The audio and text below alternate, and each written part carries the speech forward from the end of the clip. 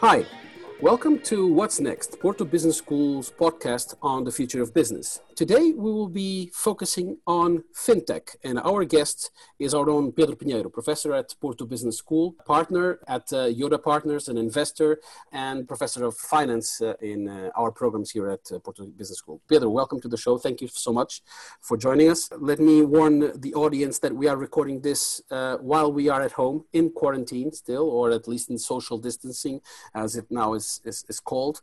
Of course, we will not neglect to talk about the intersections between fintech and how fintech is helping the financial sector and the insurance sector to resist and navigate throughout this complicated times. But before we go there, Pedro, the financial industry is at a peak, and technology is evolving faster than ever. And due to its growing success over the past 10 years, fintech industries have been surprisingly become one of the most important characteristics of today's economy and finance. So, and we had so many discussions about many different aspects of the fintech. What are the main, I wouldn't say trends, but the main characteristics that you identify right now in the fintech sector that you feel are most relevant to the world economy and to the financial system economy? Well, Rui, in terms of what the way we see the world right now, I believe that we are going to have to leave the discussion of fintech versus traditional finance. Okay, so I believe that we were treading through a world where we had a transition into digital, and the main issues for traditional banking and traditional financial institutions were how to transition into digital, to a world where we had the digital first or digital by default. And really after this, I think we're going to wonder if there's anything other than digital. And that's why where we're going to, okay? So it's not going to be different, and I don't believe that we're going to come out of this very different than what we were before. But these trends will definitely accelerate. And we discussed that already, the two of us, when we were talking about the eventual impacts of all this crisis. And really, my vision is that we're not going to have big difference. We're going to have big acceleration.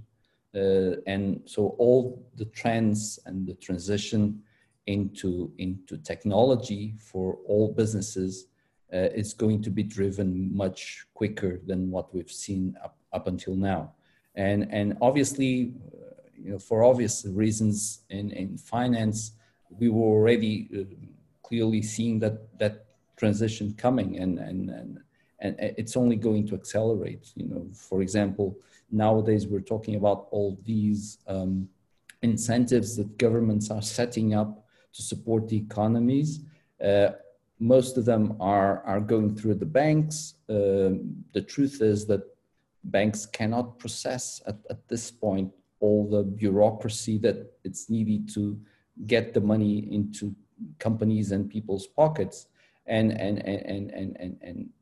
we're seeing that even for emergency type of funding, they're going to need a massive deployment of technology in the first place. So I see trends accelerating. I see that eventually financial institutions will have to completely embrace technology, and obviously companies that have been positioning themselves in a more digital, more automated way will clearly benefit from what's happening right now.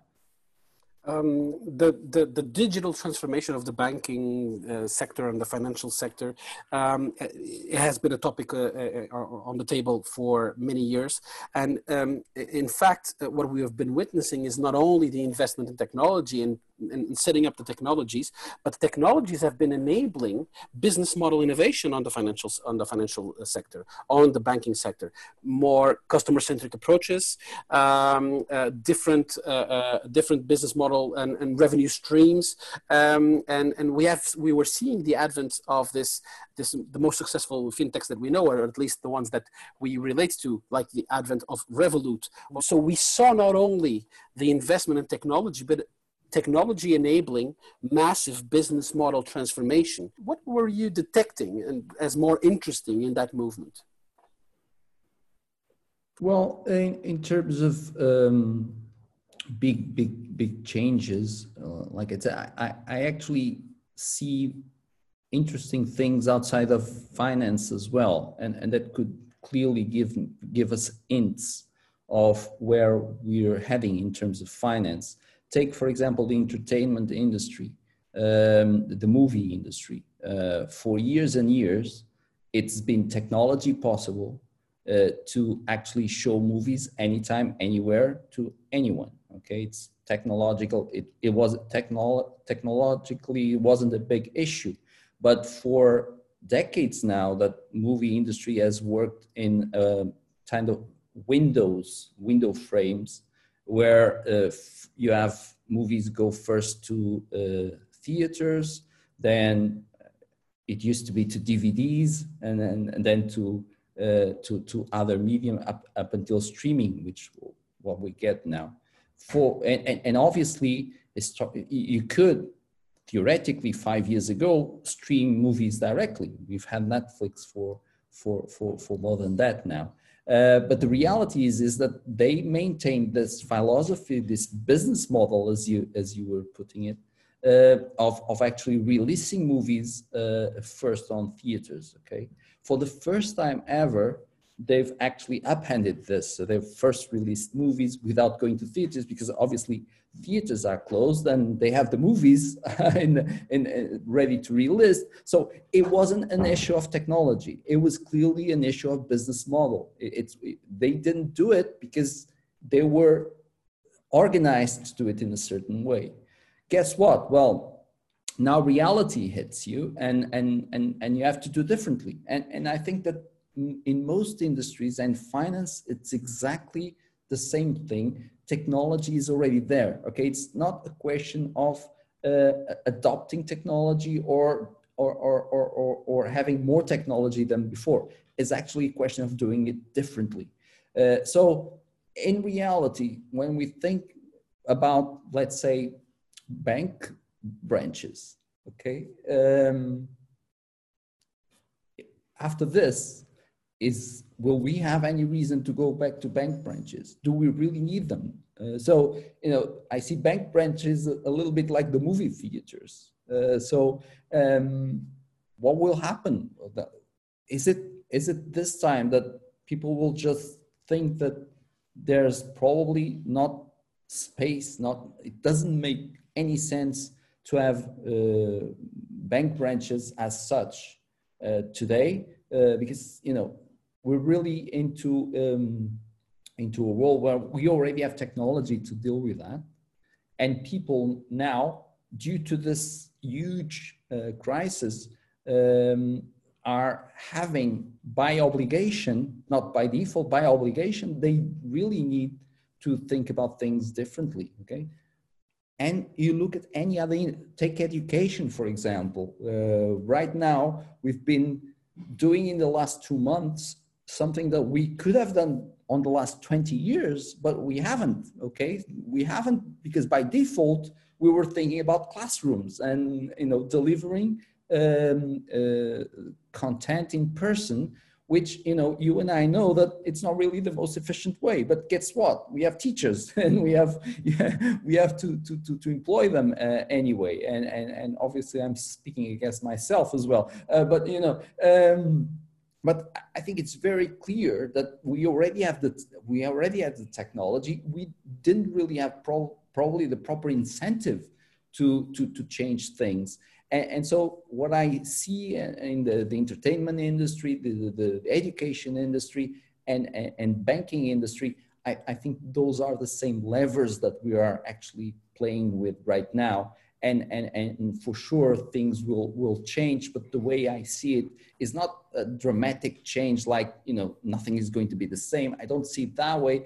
I see this as a natural evolvement that, you know, it's just been accelerated by events and by contexts. It's interesting that you are giving us examples that are outside the financial system and the financial sector, which is actually also being enabled by fintech. You're seeing, because of fintech, because of the use of financial technologies, companies that are not financial institutions, financial companies, moving into the arena of the financial services.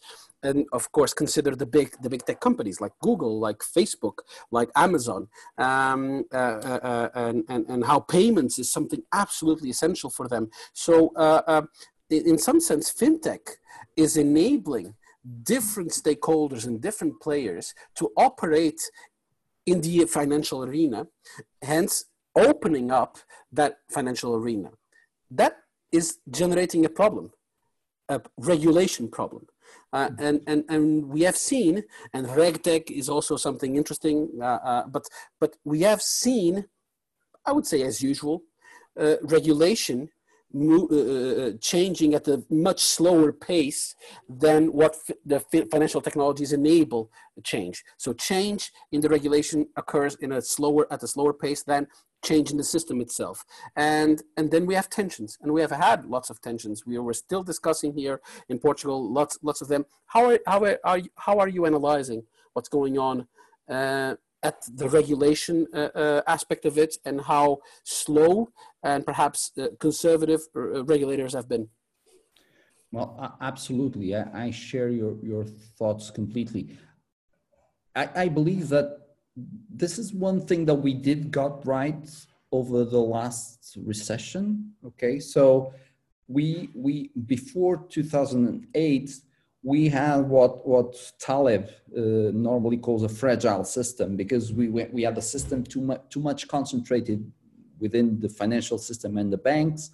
And well, guess what? When things went wrong, it went systemically wrong, and we couldn't get around the fact that we had to bail out the banks, because we couldn't survive without them, and we cannot survive without them yet. Okay, but the truth is that although the regulation for the banks was much more strict coming out of the last crisis, the truth is that regulators in most of the developed world have been pretty much flexible with smaller, nimbler companies like the fintech ones. Okay, so in all the systems in the UK, in the US, you had like sandbox type of setups where actually fintech companies could experiment without having the heavy burden of regulation pushing them down. And so I believe that we've done something right over the course of the last 10 years, and that's definitely one of the things we've done right. So I think the system now is much more anti-fragile in the worlds of Taleb than it was 10 years ago. And the truth is that although this crisis and the situation we're living is very troublesome in many ways, I believe that for the time being, the financial system has been safeguarded. And I believe that one of the main reasons for that is because we now have the system much widely spread across a lot of market players. So, you know, the reason for having a more decentralized system, if you want, I think it's playing for us during this crisis. So, and it's guaranteeing that the health crisis doesn't go into a financial crisis in a domino effect. We will have an economic crisis. I think we are all aware of that, but hopefully at this time around, we will maintain the financial system safe. And I think that I really believe that a big part of it is because it's a more decentralized, more distributed system. Okay, we have other players that are not always the same type of players, which is, it used to be banks. So you now have a lot of non-banks banks, a lot of financial providers that are not organized as banks, and so somehow they circumvent the regulations that you were correctly pointing out. And we have a lot of players. You mentioned Revolut. It's been able to raise billions of dollars. So they did a raise, actual $500 million VC raise last year. So I would say that they are pretty much comfortable with what's going on, and I believe they're going to be one of the winners coming out of this. So the world is pretty much more distributed than it was 10 years ago in terms of financial players, and I guess this is a good thing. I'm not saying that all of them will survive. Okay, probably some of them will die in the process. That's part of the way the world works. But I believe that the system as a whole is much more stronger because we have big banks, small banks, big techs, fintechs pushing us around. And you do touch a point very well addressed about the big techs. Okay, Google, Facebook, Apple. I'm pretty sure that they're going to be much more, I would say, much more preeminent in the financial side of the business. Okay, and obviously, once I saw one bank, I was discussing with a bank CEO, and he was saying that he was more afraid of the tech fin than of the fintech. So, that big technology companies with huge balance sheets and obviously with the innovation capacity to really change business models, which is what we were considering. Already a consumer base that is super solid. So they really do. And it all comes back to decentralization, as you've been mentioning. But in fintech, there are also other characteristics, of course, digital, it's one, but disintermediation also. And so decentralization, disintermediation, this really generates lots of challenges, of course, but also lots of possibilities. You have been preparing a series of online programs for Porto Business School on fintech. And you chose to start with crowdfunding. And I couldn't think of a more decentralized and disintermediate example of a fintech and with all the possibilities that they leverage. And I think it's especially interesting to discuss crowdfunding as the collaborative nature that is inherent to crowdfunding is actually something that you are seeing happening a lot now during this crisis, where we are all collaborating to solve, to help, to address the problems, to fast track solutions, and tell us a little bit why you decided to start your fintech series program here at Porto Business School with crowdfunding. Well, yeah, I think it all starts, like you correctly mentioned, in the way society is organized and the way we used to feel about how to structure our lives and how it's playing out right now, how we're changing our habits. Okay, so it's true that we did rely a lot on what's on the big global economy. We were pretty much used to import stuff from China and bringing big logistics, big supply chain networks, and I believe that this crisis is making us a little bit more inward reflective and looking back to what we, our family, our community actually can do for each other in order to try to circumvent this crisis. And so I am a big believer in this community fact, and this is going to increase the feelings about the community and my local feelings, if you want. So used to be very upset with my children because some of them were fans of Barcelona and others from Manchester United. So I'm telling them, well, you have such good clubs nearby, across the street. Why would you go to? So I think this is a very big mindset issue. And the way I see it is that we're going to focus much more on local values and community than I believe we were in the last few years. And again, we're going to have a lot of unemployment as well. So, a lot of people are going to have to deal with the situation. Like we haven't mentioned a lot of that in this talk, but I do believe that we're going to have some economic impacts, and they're not going to be nice, at least for a couple of years. So I do think that you really need to have a framework where you can actually develop your ideas, develop your dreams, if you want, and try to move forward in a much more independent way than you would in a typical corporate world. So obviously, I'm not saying we'll have big companies, we'll have big banks, we'll have everything, but I think we'll have increasingly and some people that will need to fend off for themselves, and that's where I think crowdfunding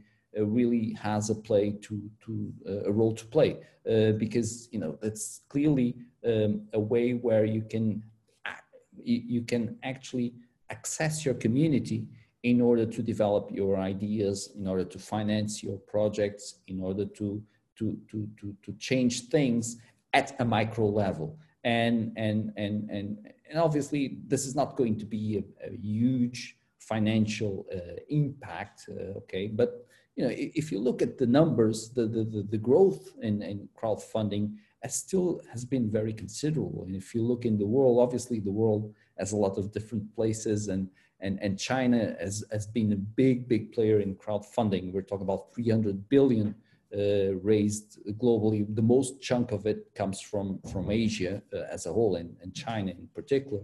So, although it's not, if you look at the big picture, obviously it's a small part, but it's a small part that it's very important to the community. And that's where I think that we can start making a difference, person by person, project by project. And that's how we have to think at this time. That's how I view it. It's quite interesting because it builds on the foundations of what the sharing economy is. It's a trust business, and that trust is disintermediated, and we now trust each other. And even to raise money to our projects, we can use crowdfunding to trust each other and support each other. If you analyze also, I was reading a couple of days ago some information published by Statista, and if you check what is happening, for instance, right now in the midst of this pandemics, on the e-commerce level. So in the US, surprisingly or not, the biggest increase in e-commerce is happening in platforms that support local businesses and are selling local businesses that become e-commerce platforms for local businesses. So it's not Amazon that is growing substantially, of course, even though of course it's growing, it's other platforms. And so if there was already a trend on the disintermediation, on the peer-to-peer support, on the global, the global turning local, crowdfunding can actually, even though it has been around for quite some time and it's being successful, it might provide us with a tool, right? It can be a very efficient tool in the special circumstance that we're now in, right? Absolutely. You see in the US, where obviously people are quicker to adopt these things, the restaurant business has organized itself in order to crowdfund and to basically to anticipate future revenues. Yep. By selling vouchers and meals of future events, so that they can have money now in order to pay their bills. Here in Portugal, actually, on your last podcast, I was listening to Felipe discussing about their efforts with Tech for COVID. and they actually did a very successful campaign where in 2 weeks they raised more than 100,000 euros to help with the effort of buying essential items for the healthcare system. So it exactly addresses the main point that you were making of, shortening the distances. Now think about the global case. I know that if I buy a few thousand masks from China, it's going to be cheaper, but will I really care if I spend 5 cents less in a mask, and if I buy it from here in Portugal? That's the big, philosophical discussion that we will need to have when this is over. I think we're going to have to make sure that we worry about, what's happening in our street, not necessarily what's happening across the globe. And if you build that further, I think it's going to make sense. The corner shop is going to make more sense than it used to make maybe 3 months ago. You will probably prefer to shop in that corner shop than go to the big supermarket across the city. Probably you're going to go there anyway, but you will try to spend more wisely and try to organize your shopping in a way that you also promote your local community. And I strongly believe that's the way, unless we forgot everything that's happened very quickly, which I don't think we'll have that possibility. Is the current period definitively accelerating the adoption of fintech and the mainstreaming of fintech? I see it no other way, to be honest. And so the question, the usual question here at our podcast. So how do you see what's next for fintech? Well, I see clearly a deep acceleration of adoption. I see no more borders between fintech and traditional tech. And I see a lot of different players, not typically associated with fin and probably not also associated with tech, but clearly driving into the system. It's, again, in the decentralized way of thinking about the financial structure. And what's next for you, Pedro Pinheiro? Well, I'll keep on, my eyes open in order to think about these things. I believe and I tell my students, you're so lucky because you're living in a world where there's so much to learn. And over the last, my career, we have had 3 big stumps and 3 big crises, and I think it's a tremendous opportunity to learn. The only thing is that I'm not sure if we're going to have the same type of crisis. That they've all been different, and it's difficult to apply what you've learned as you go along. But for sure, it's very interesting times for someone that likes to study and to analyze the consequences of this all. And I tend to learn as much as possible and to teach my students as well at the school as much as possible during this period. Pedro, thank you so much for coming to the show. I strongly recommend everybody to pay attention and keep an eye on the FinTech series that Pedro is preparing for Porto Business School online executive education programs. Starting on April the 20th, we will have the first of the series around crowdfunding. Pedro, once again, thank you so much. And all of you, thank you, and join us in our next show. Thank you. Thank you. Bye-bye.